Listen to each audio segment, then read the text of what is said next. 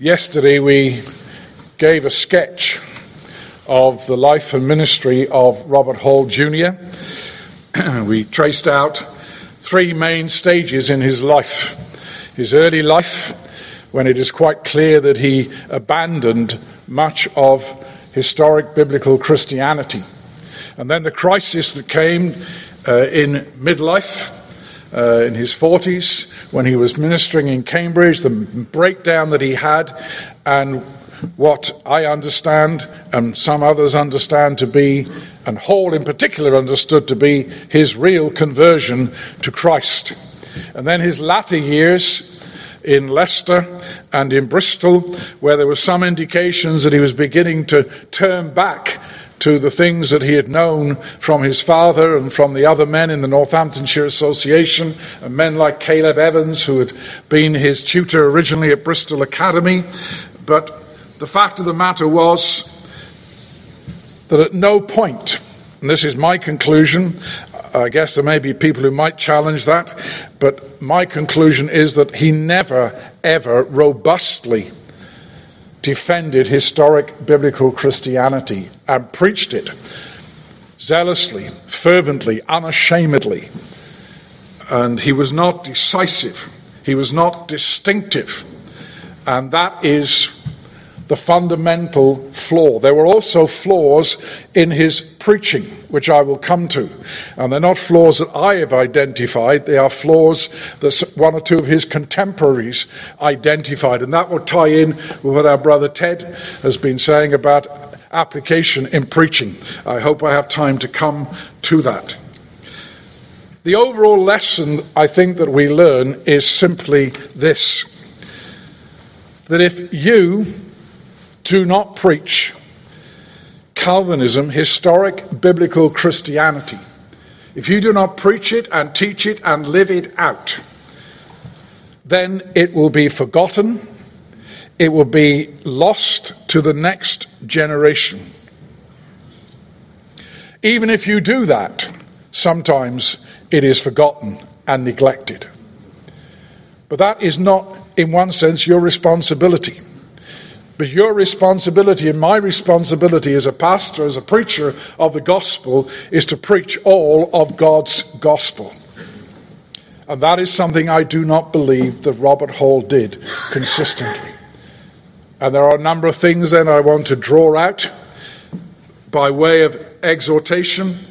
And I'm happier today than I was yesterday because I can preach to you today. Yesterday was more of a biographical nature. But I do want to be fair to Robert Hall, because there are some positive things that I want to say first of all.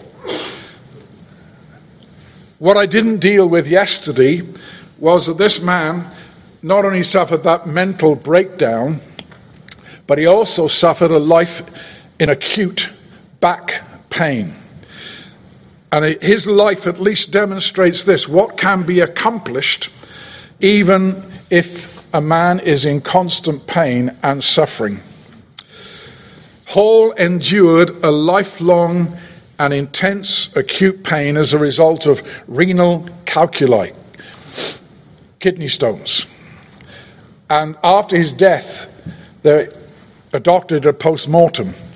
And these kidney stones were not nice, round, smooth things. All of them had arrowheads on them, sharp. And he was in agony often during his lifetime. He took the painkiller of the day, which was opium. And sometimes he mixed it with brandy. I don't think that would be a recommended medication today, but it was effective. Now, sometimes there were people like Samuel Coleridge Taylor who used opium in order to inspire their poetry. His most famous poem was Kubla Khan, and that was written under the influence of opium. There is no evidence, though, that opium ever influenced Robert Hall. That may be remarkable, it may be exceptional, but he believed that opium was made for him because it relieved him of his pain. But he was deprived of sleep, Sometimes if you visited him, he was lying on the floor or lying awkwardly across chairs, sometimes across dressers, in order to try and relieve the intense and acute pain in his back. It prevented him from writing. It affected his everyday tasks, but he patiently persevered for over 60 years. And he achieved what he achieved despite those things. He quietly submitted to those things. He found that grace was sufficient for him, and he spoke often of the merciful provision of laudanum, opium. Secondly, we need to be fair to him and say, this man lived a godly life. He stressed the importance of piety, as we would stress the importance of piety. I will come back to that matter in a moment because I think he put it in the wrong place. But piety was important, and he was a faithful and pious man. He was upright. He maintained his moral integrity throughout his whole life. He was eccentric, it is true, but he was serious about the way he conducted himself in public and in private. He was a faithful husband once he was married. He was faithful to his children as a father. He was a man of prayer. He was a man who expressed often his dependence upon God. It's true he possessed a very sharp and sarcastic wit.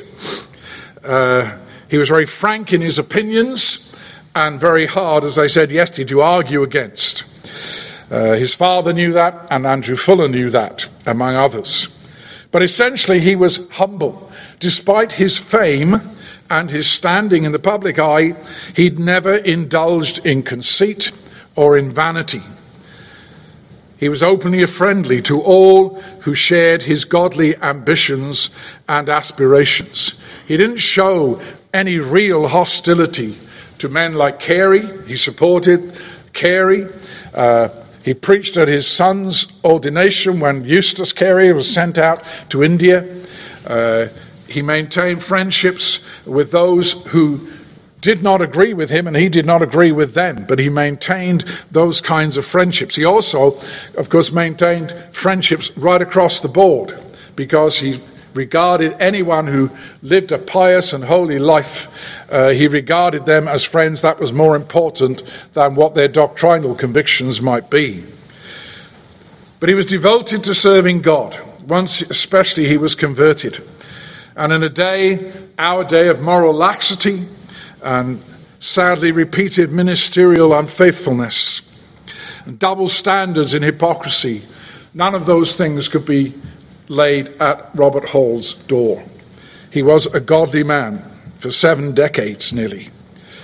And the other thing is, whatever he finally believed and whatever he initially believed about the doctrines of grace, we have to say, keep the thing in balance, because he defended evangelicalism.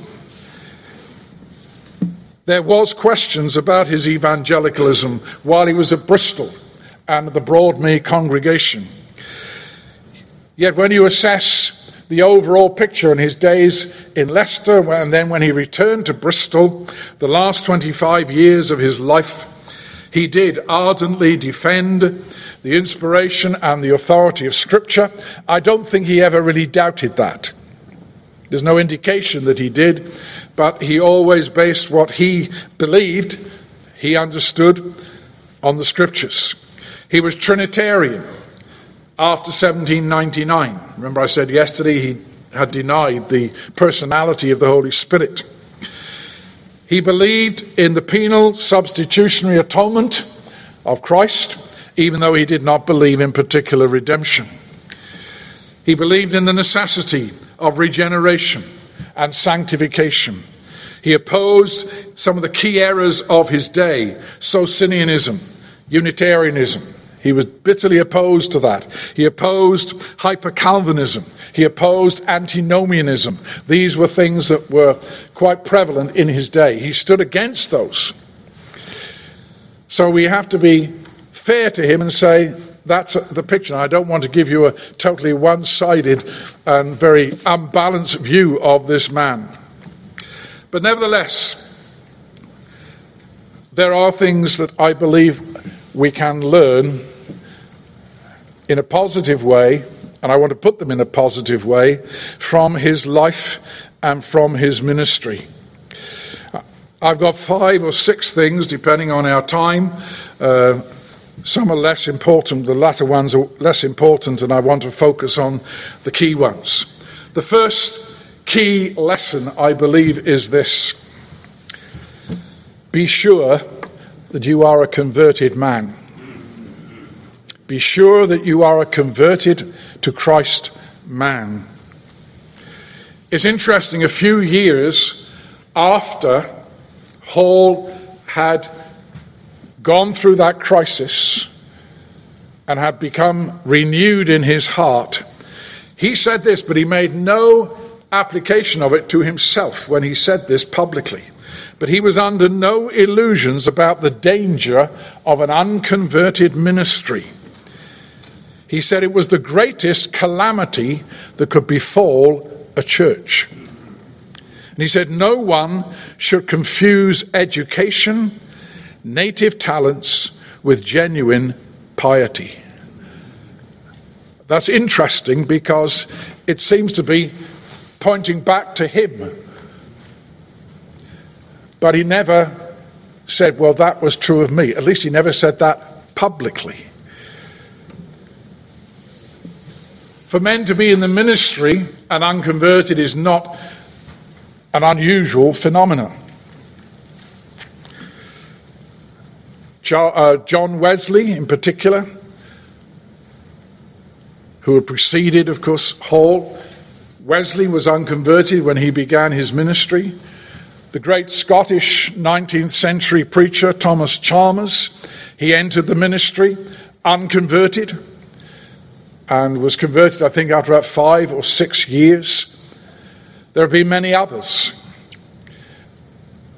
And I've been coming long enough to this conference, and some of you have been coming long enough. We know men who sat where you're sitting and are no longer preaching the gospel of Jesus Christ.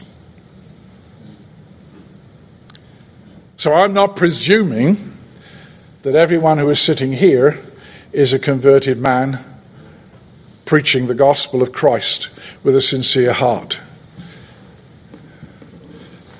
Because the reality is, there are men who turn away. Now, Hall remained, after his conversion, in the faith. He departed from Calvinism. He did not forsake the faith. But nevertheless, I believe that what he should have done when he came to the conviction that particular redemption was not something he was going to believe in, I think he should have honestly stepped down. But he did not do so. And that was partly a reflection of the spirit of the age. It seems to me that no one actually seemed to entertain the possibility that Robert Hall was not converted in that early stage in his life. There were men like Fuller and Ryland, his father, who realized some of his doctrines and tendencies were dangerous. They were wild speculations. And the tragedy also was that some of his doctrines and practices were largely set for life during those years when he was unconverted. I do not understand, and I haven't got any evidence one way or the other, why Caleb Evans, who basically took him under his wing and was like a father figure to him when he was a student, and then invited him back to lecture in classics and to preach as an assistant in Broadmead Church. I do not understand why his doctrine and practice was not called into question. Why Hall was not called to account. Yes, he did not make his views public. He kept them privately. But then that had a knock-on effect in his public ministry. but he was never called into question. So it is essential, and then this is the first lesson to learn, it is essential to be a converted man, to preach the whole counsel of God sincerely over the long haul. And it is never a waste of time for us to sit down and to make sure that we are that kind of man. That we show that evidence of vital godliness, the fruits of righteousness, that we live as those who are savingly joined to Christ, who enjoy union and fellowship with the Lord Jesus Christ. Men who love him, men who are absorbed and concerned for the name of God, the kingdom of God, the will of God. We want to see that kingdom advance. We want to live our lives in accordance with his will. We want to labor for the honor and glory of his name. We are those, if we are converted then, who enjoy fellowship with God the Father, with God the Son, with God the Holy Spirit. I don't presume upon my own spiritual state, and I will not presume upon yours. And I lay that out, then be sure that you are a converted man. The second thing that I want to say is this: be personally persuaded, fully persuaded of the biblical basis for Calvinism.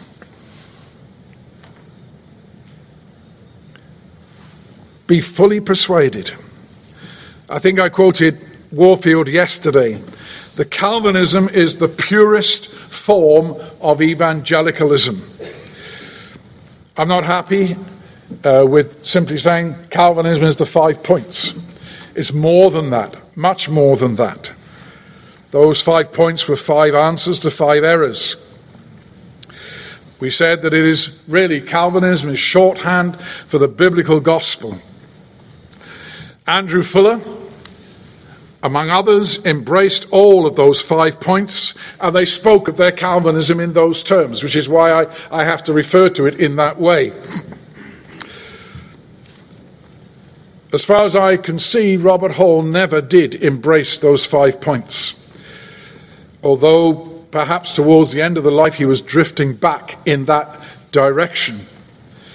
But every professing Calvinist needs to be fully persuaded and to continue to be fully persuaded that this is what the Scriptures teach, that this is the plain teaching of Scripture. Because if you are not personally persuaded of the truth of these things, then it will eventually show itself in your preaching and in your ministry.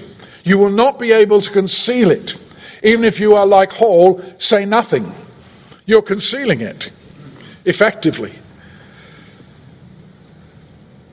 We have these exhortations then in these letters of Paul to Timothy. You remember how Paul put it in the first letter, in chapter 4 and verse 16. Take heed to yourself and to your doctrine. Continue in them, and in doing this, you will save both yourself and those who hear you. And then in 2 Timothy, in chapter 1 and verse 13, from the passage that we read, hold fast the pattern, the system, the pattern of sound words, which you have heard from me in faith and love which are in Christ Jesus. Here is Paul, the older man, to his spiritual son Timothy, the younger man. It's a generation thing. With Robert Hall, his father, son, I don't know whether Robert Hall, father, exhorted his son in these terms. I suspect that he did. But Hall did not hold fast to that pattern of sound words.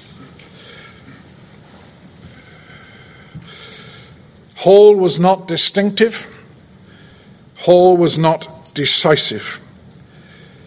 he did not receive that body of truth from his father or from anybody else and then pass it on.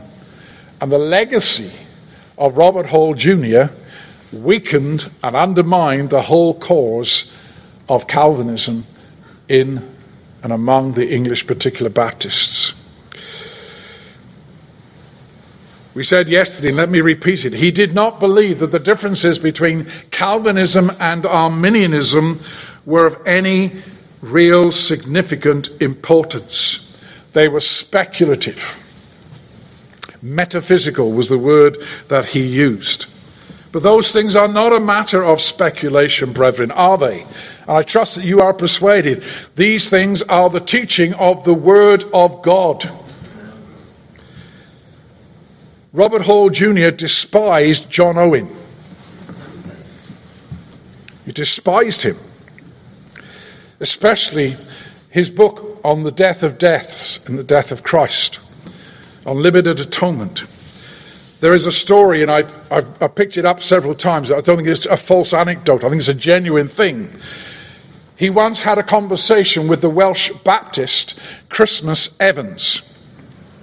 Christmas Evans was a native Welsh speaker. And he said to Robert Hall, "Mr. Hall, I wish that John Owen had written in Welsh." To which Robert Hall replied, "I wish he had, then I wouldn't have had to read him." And he went on to say that the works of Owen, and particularly this work on the atonement, was a continent of mud. And he described him as a double Dutchman. Now, I don't know what that conveys to you. I checked it out. Apparently, it was a word that came into use in the 16th and 17th century when the Dutch and the English were at war with one another, and it became a way of insulting somebody. It basically means gibberish.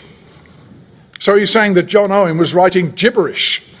He said he was confused in his thoughts, there were truisms, he was contradictory, he had no time for him.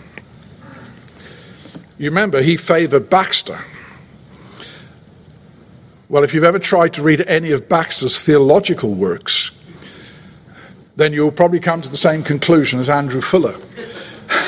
He said it gave me an intense headache trying to plough my way through, especially stuff on justification. I've done it. I agree wholeheartedly with Andrew Fuller.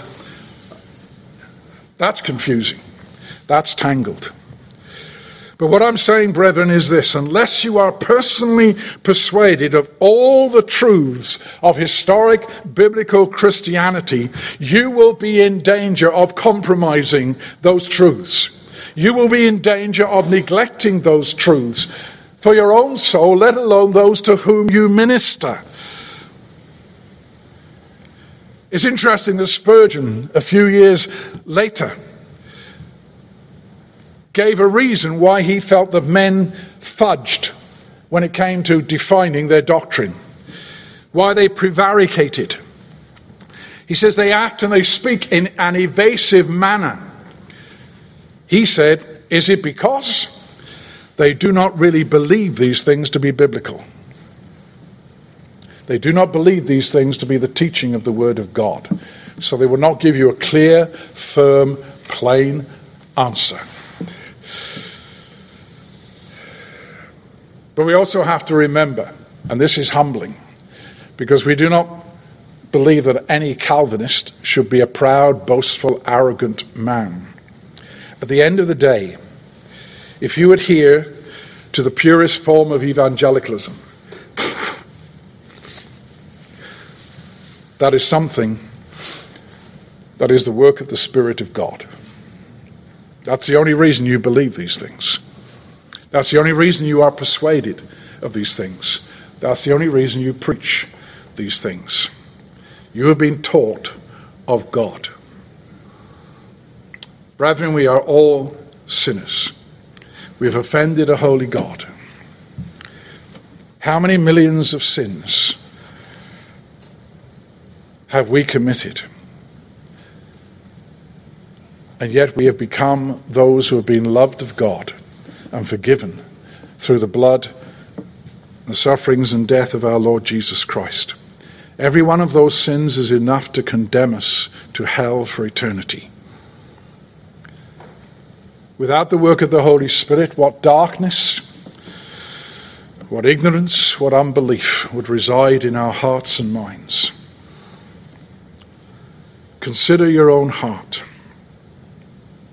What spots and stains still remain? What uncleanness, what weakness? And yet streams of grace flow to you every single day to cleanse, to pardon, to enliven, and to strengthen you. As you get older as a Christian, you should be amazed, and increasingly amazed, at God's predestinating love. Before the foundation of this world, Christ's coming into this world, dying in our place, an all-sufficient atoning sacrifice. And amazed at the Spirit's effectual and continuous effective work in our hearts and lives. That is the only reason you are in the ministry preaching the gospel of God. It's the work of the Holy Spirit. And that humbles us and puts us in our rightful place.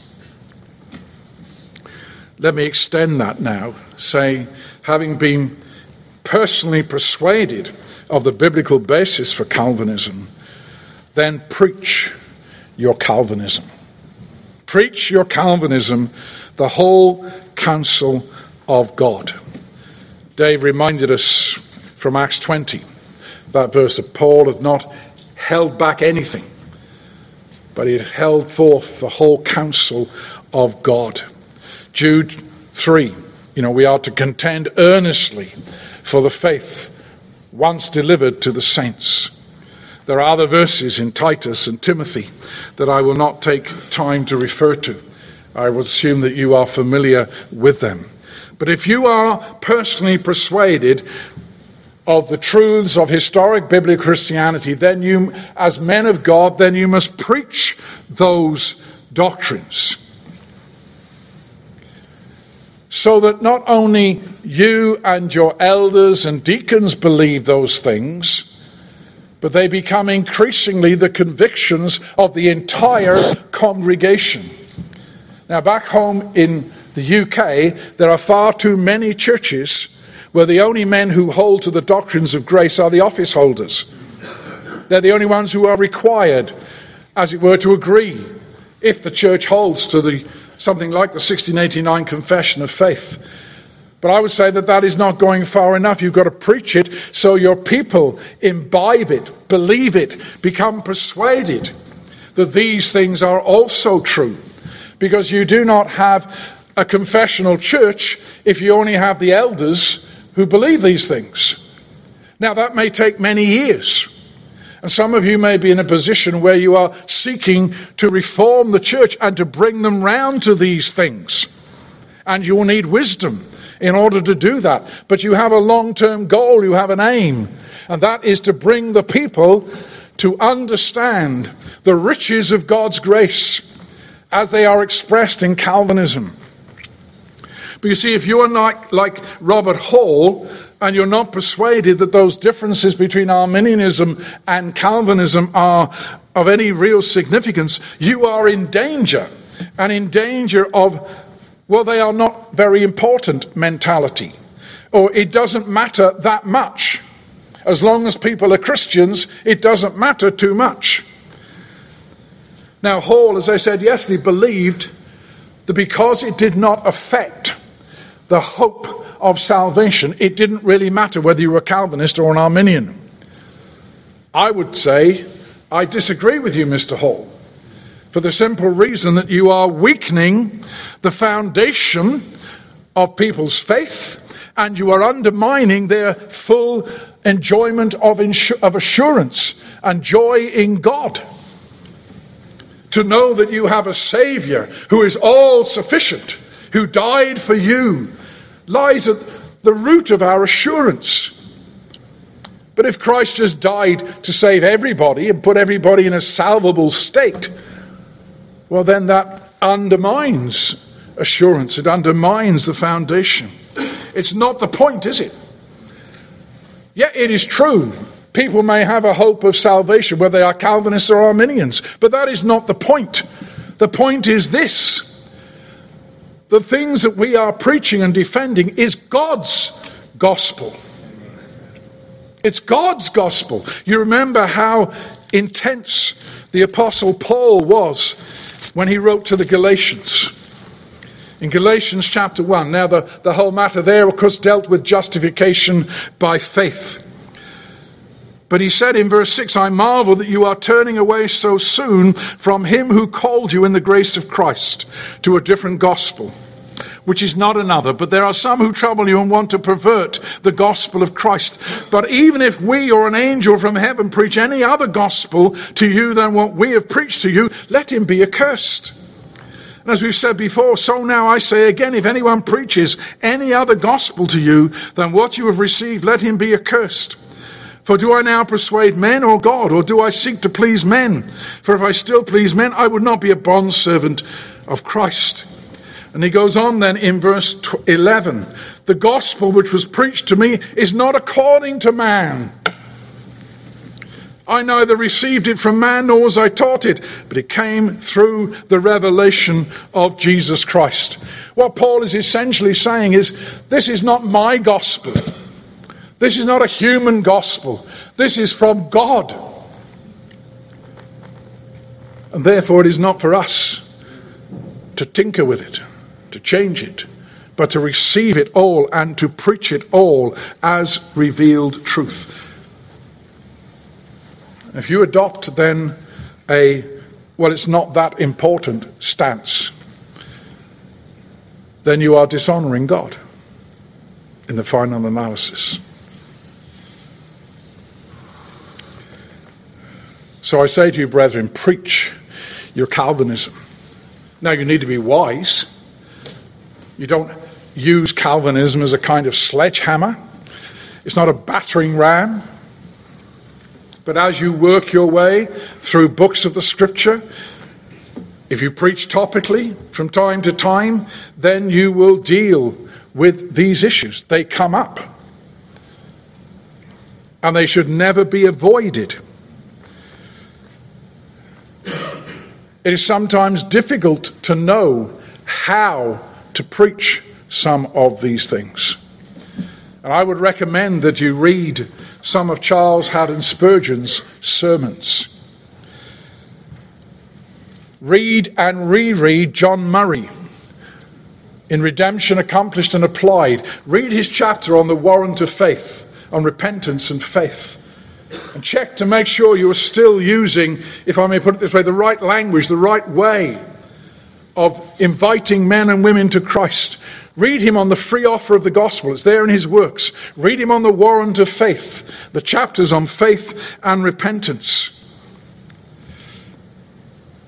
How you preach these things is not something I can deal with in great detail here, but I'm saying to you that you need to preach those things and to learn how to preach those things. I remember a prominent man, he's now in heaven, a prominent man in the 70s and 80s in England. He said, and I heard him, I was at a fraterna where he said this, don't preach election to the unconverted. Now, I understand what he was saying and why he was saying that. But my reaction in thinking through that is if I am not to preach election to the unconverted, I will never preach election. Because I've always got unconverted people there in my congregation. Now, I wonder if he'd read Spurgeon's sermon, no election, no salvation. That was an evangelistic sermon in many respects. And it is well worth reading that sermon of Spurgeon's. There's also a helpful comment by R.B. Kuyper in God-Centered Evangelism, a useful illustration that I've used. I'm paraphrasing now, but he said you can liken the preaching of the gospel to entering into a house. And he says, when you're preaching the doctrines of grace, you don't try and enter in through the foundations of the house. You don't try and find out then whether you are elect or not. It's not the elect who come to Christ. Those who know, well, they do come to Christ. It's not those who know they are elect who come to Christ.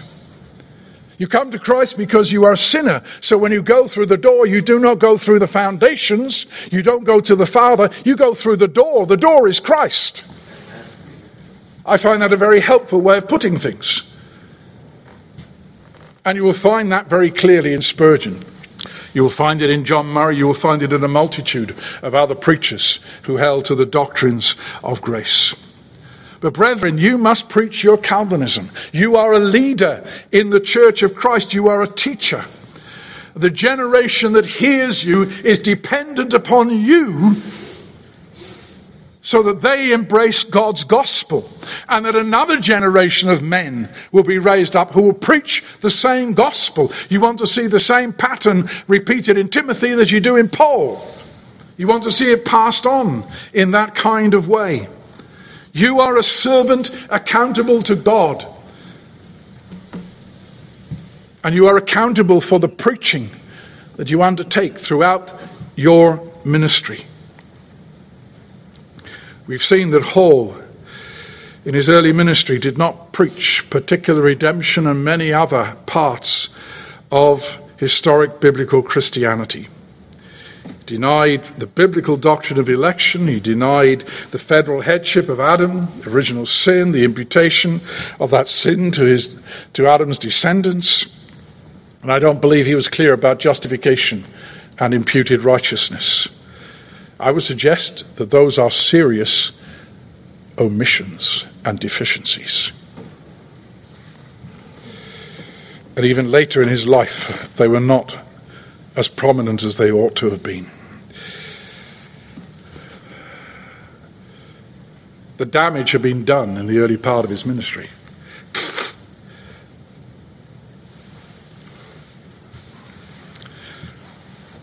If you put Hall in context,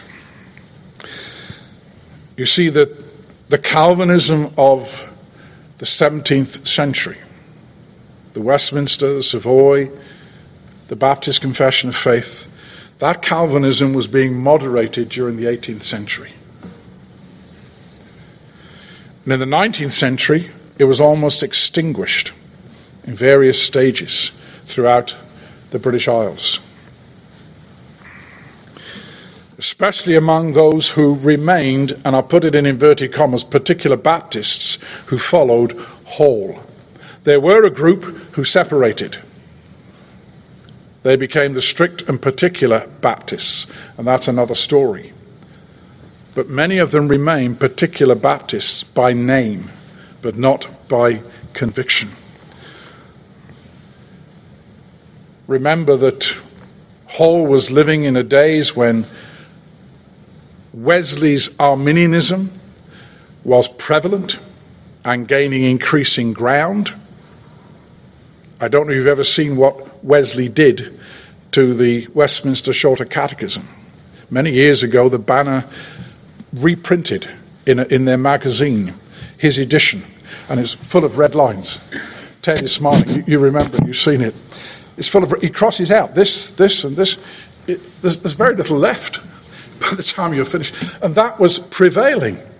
And then soon after that came Finneyism from America.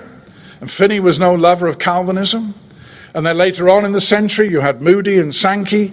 But there was a drift away. Then you had German liberalism and the higher criticism, which affected not only Calvinism, but the fundamentals of the faith. It was all part of a drift. It's interesting that Spurgeon, in 1856, when he set up the college in order to train men for the ministry, why did he set his college up? He said, I cannot find anywhere to send my men that is Calvinistic. And that's within 25 years of Hall's death. And among the Baptists, it is interesting that Tom Nettles is persuaded that Robert Hall's attitude made a significant contribution to the drift that ended in the downgrade in the 1880s. So if you do not regard Calvinism as primary biblical truth and preach it, then you are in grave danger of it being neglected and it being forgotten altogether. And it can be lost like that in a short generation. And to recover it takes more than a generation. Preach it. Preach it with a warm heart. Preach it with a genuine smile on your face. It is not morose. It's not austere. This is the love of God, the eternal, predestinating love of God. That is what it is about. Preach it. Preach it in the manner that God has given it to us. Let no one come and accuse you, as Hall did of the Aberdeen Presbyterians, the Scotsmen, frosty-spirited. That will kill anybody's desire for genuine, historic, biblical Christianity. Moving on then quickly. There's a fourth thing. How can we maintain these things? Well, I would want to argue that we learn to establish and maintain a full confession of faith. The 18th century was increasingly suspicious of creeds and confessions. It was an overreaction to the great centuries of Reformed confessions. There are over 100 of them in the 16th and 17th centuries. But the age became very negative towards them. I dealt yesterday with, mentioned John Locke, his huge influence, and particularly upon Hall. He wanted to have an indispensable minimum of belief. I think it was, if I remember rightly, Jesus is the Messiah. That was basically what he was saying. And that's all you need to say, he said. Confessions then were regarded as schismatic. They created sectarianism, disunity, and they were suggesting that such creeds and confessions went beyond the conditions for Christian fellowship laid down by Christ. They wanted to promote toleration. But toleration of what? Error? A very dangerous path to go down. Hall adopted much of this. It's why he advocated open communion, which then degenerated into open membership. He was critical of Andrew Fuller. He said he attached too much importance to the speculative accuracy of sentiment. In other words, he was too much of a Calvinist. That's how I'm reinterpreting that statement. He was too particular about his doctrine. Hall said character and piety are far more important than a man's creed. What he's essentially saying then is that a man's experience is more important than what he believes and preaches and teaches. Providing a man has been born again, providing a man shows some love to Christ, he lives a holy life, then that is all that matters. I would say it does matter, but it is not the only thing that matters. And a man will also be more well-rounded when he has embraced the entirety of God's revelation concerning our salvation in Jesus Christ. Today it is common in this country and in Britain, it's common among evangelicals to promote what I term lowest common denominator Christianity. By that, I simply mean you have a minimal statement of faith. Usually it can be printed out on a page or one page and a bit. It's basically one or two sentences under the main heads of theology. But it can be interpreted any way. You can be an Arminian and sign it. You can be a Calvinist and sign it. It's not promoting historic biblical Christianity. There's a lack of precision. There's a lack of distinctiveness. And it's done in the interests of unity. But what happens to the interests of truth? This is God's gospel. It has always puzzled me why in this generation men want to confess less biblical truth than our forefathers did. That's always puzzled me. And no one has been able to give me a satisfactory answer to that when I've challenged them. They go away with their tail between their legs because they haven't got an answer to that. Why would we want to do that? It's God's truth. It's God's gospel. Confess it all. Preach it all. Live it out.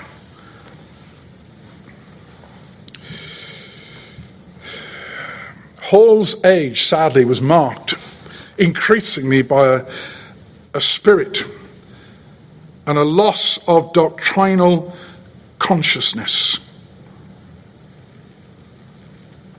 Joel Beakey said, if you abandon confessions of faith, you are committing yourself to a mindless and spineless Christianity. You will drift like jellyfish and never swim against the tide. Many of your heads are nodding in agreement. You see that. You believe that. You're persuaded of that. But you see, these men like Robert Hall, they downgrade creeds and confessions, and they make their own system up. That is their creed. They have a creed. They have a confession of faith, but it is not a full confession of biblical truth. You are saying, in effect, there are some things that do not matter. Now, back home, it's common to divide truth up into primary and secondary truth. I don't buy that distinction. Because in that secondary truth are some of the doctrines of grace, election. Primary truth is meant to be that truth which is essential to salvation. The Trinity, the atoning sacrifice of Christ, regeneration. I don't find that distinction helpful at all. I don't know whether it has a status here in the USA, but it certainly has a status in the UK. I think it's long term, I think it is disastrous. It's spiritual myopia, short-sightedness. It's very interesting that in 1832, a year after Robert Hall died, there was a new union of Baptists, which eventually became the Baptist Union as it is today. A few years before, in 1815, the particular Baptists had got together and tried to organize a union of particular Baptists. It didn't work for a number of different reasons. But in 1832, a new union of Baptists was drawn up, and its foundation was in one sentence. It was based upon those sentiments generally denominated evangelical. Nothing was defined. It was as vague and as general and as broad as that. You could define it however you wished. That was tragic. It was disastrous. Now, confessions and creeds are not infallible. And even if your church adopts the 1689 Confession of Faith or something compatible, that does not guarantee that you will stick with it. And the following generations will stick with it. Churches and individuals fall into error. But confessions and creeds of faith are neglected at our peril. Some of you will remember our friend Dr. Bob Martin, and he wrote a superb essay in Sam Waldron's exposition of the 1689 faith on the importance and use of creeds and confessions. He gave 4 things for maintaining confessions: a useful means of publicly affirming and defending the faith. It's a public standard of fellowship and of discipline. It's a concise standard to evaluate ministers of the gospel. And it contributes, fourthly, to the sense of historical continuity. All of those are important in one way or another. If you've not read that, go and read it. It's well worth it. Now, my time is really up. Can I make one more point? Okay.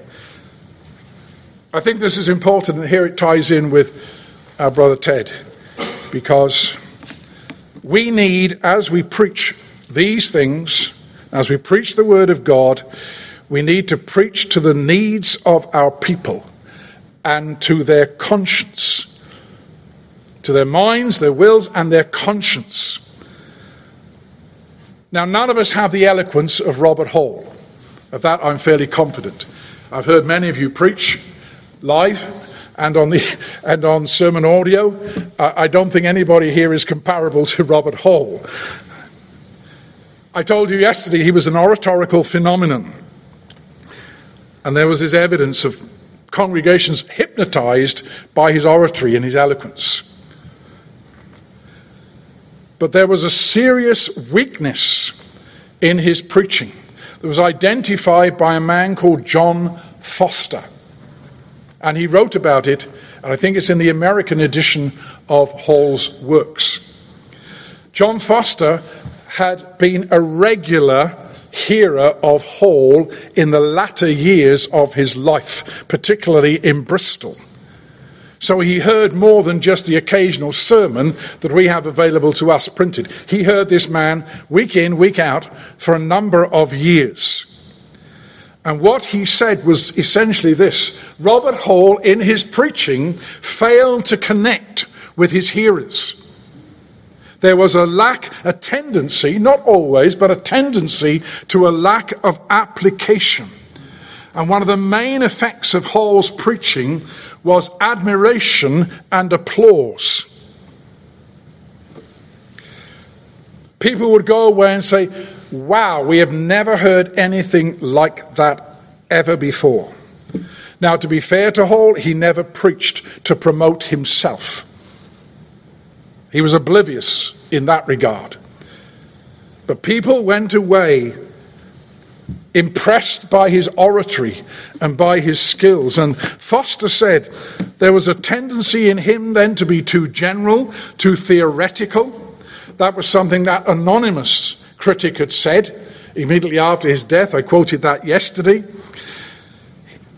By doing this, he allowed his hearers to remain spectators. They were never drawn in, sucked into the preaching of the word, so it affected their minds and their hearts and their consciences. Now, it is not true of every single sermon that he preached, but it is a general tendency. Now, Foster attributed that to his natural cast of mind and what he called an addiction to prolonged speculative studies and concern with rhetoric. The unconverted then could come, they could hear, and they would leave unmoved, apart from the fact that they were basically applauding him and saying, wow, what a marvelous preacher. This is what Foster said. I don't like giving too long of quotes because they're very hard to follow when you're on the receiving end, particularly towards the end of a lecture or a sermon. But his preaching, he said, did not bring and keep the people under a disciplinary process. It allowed them too much the privilege of being spectators of a fine and well-ordered series of representation of such a nature that they can look on at ease. And then he went on to say, there is a sad catalogue of the perversities and deceits of the heart. And he says, Hall never addressed these kinds of things in his. It was up here somewhere, in the realm of rhetoric and display of logical reasoning. So he didn't descend to deal with the perversities and deceits of the heart, the distortions and presumptions of prejudice, the principles which in disguised form, perhaps and afraid of audacious avowal, but of malignant essence, reacting against the divine authority. He did not deal with the subterfuges of insincerity, the various ways in which men evade conviction, falsify in effect the truth to which they assent in terms, or delude themselves in their estimates of their own spirit and conduct. There is the estrangement from reflection, the extreme reluctance to honest self-examination. There is also in the majority of any large congregation many of those who make a direct profession of personal religion not accepted, an indistinct apprehension and lax application of the principles and rules of Christian morality. In other words, he didn't come down to that level and deal with those things. And later on, he said, with regard to preaching to God's people, he said, let me take the subject of Christian happiness. Hall, he said, could describe it in glowing and exalted terms, speaking of enjoying confidence in God's favour, the superiority of the happiness of the cares and distractions of life. Yet it left some of his hearers high and dry. Left them in distress, even dismissive and contemptuous of such happiness, because it was not part of their experience and they did not know how to obtain that happiness in their circumstances. Foster said, some of those to whom he preached were harassed without the possibility of escape. They were harassed by the state of their worldly affairs, perhaps suffering, dreading disasters beyond the reach of prudence to prevent, anxiously awaiting a critical turn of events, vexed beyond the patience of Job by the untowardness, selfishness, or dishonesty encountered in their transactions. Some of them were enduring the cares and hardships of poverty. Some are distressed by a bad disposition among their nearest kindred and friends, perhaps by anticipations, grievous in proportion to their piety, of the conduct and ultimate destiny of their children. And he mentions further on, the loss of loved ones, those battling with the presence of good and evil in their lives, those who are backslidden, those inclined to depression, those depressed by moral evil around them. Foster explained how much more helpful it would be if the preacher dealt with those kinds of issues and showed how Christian happiness could be found and enjoyed in the midst of those realities. Apply the word of God to the people to whom you preach. That's an important lesson then that we learn from Mr. Hall. Remember the Apostle Paul, and with this I will close. The Apostle Paul in 1 Thessalonians and chapter 2, having said in verse 7, we were gentle among you, just as a nursing mother cherishes her own children. He then goes on in verses 10, 11 and 12 to say, you are witnesses, and God also, how devoutly and justly and blamelessly we behaved ourselves among you who believe, as you know how we exhorted and comforted and charged every one of you as a father does his own children, that you would walk worthy of God, who calls you into his own kingdom and glory. So, brethren, we need to preach our Calvinism, but we need to preach it in such a way that it comes home to the hearts and lives and consciences of our people and addresses them in their particular needs. That's the work of a true pastor. There are other things that I could mention, but I will stop at that point. My time has really gone. But thank you for your patience. Amen.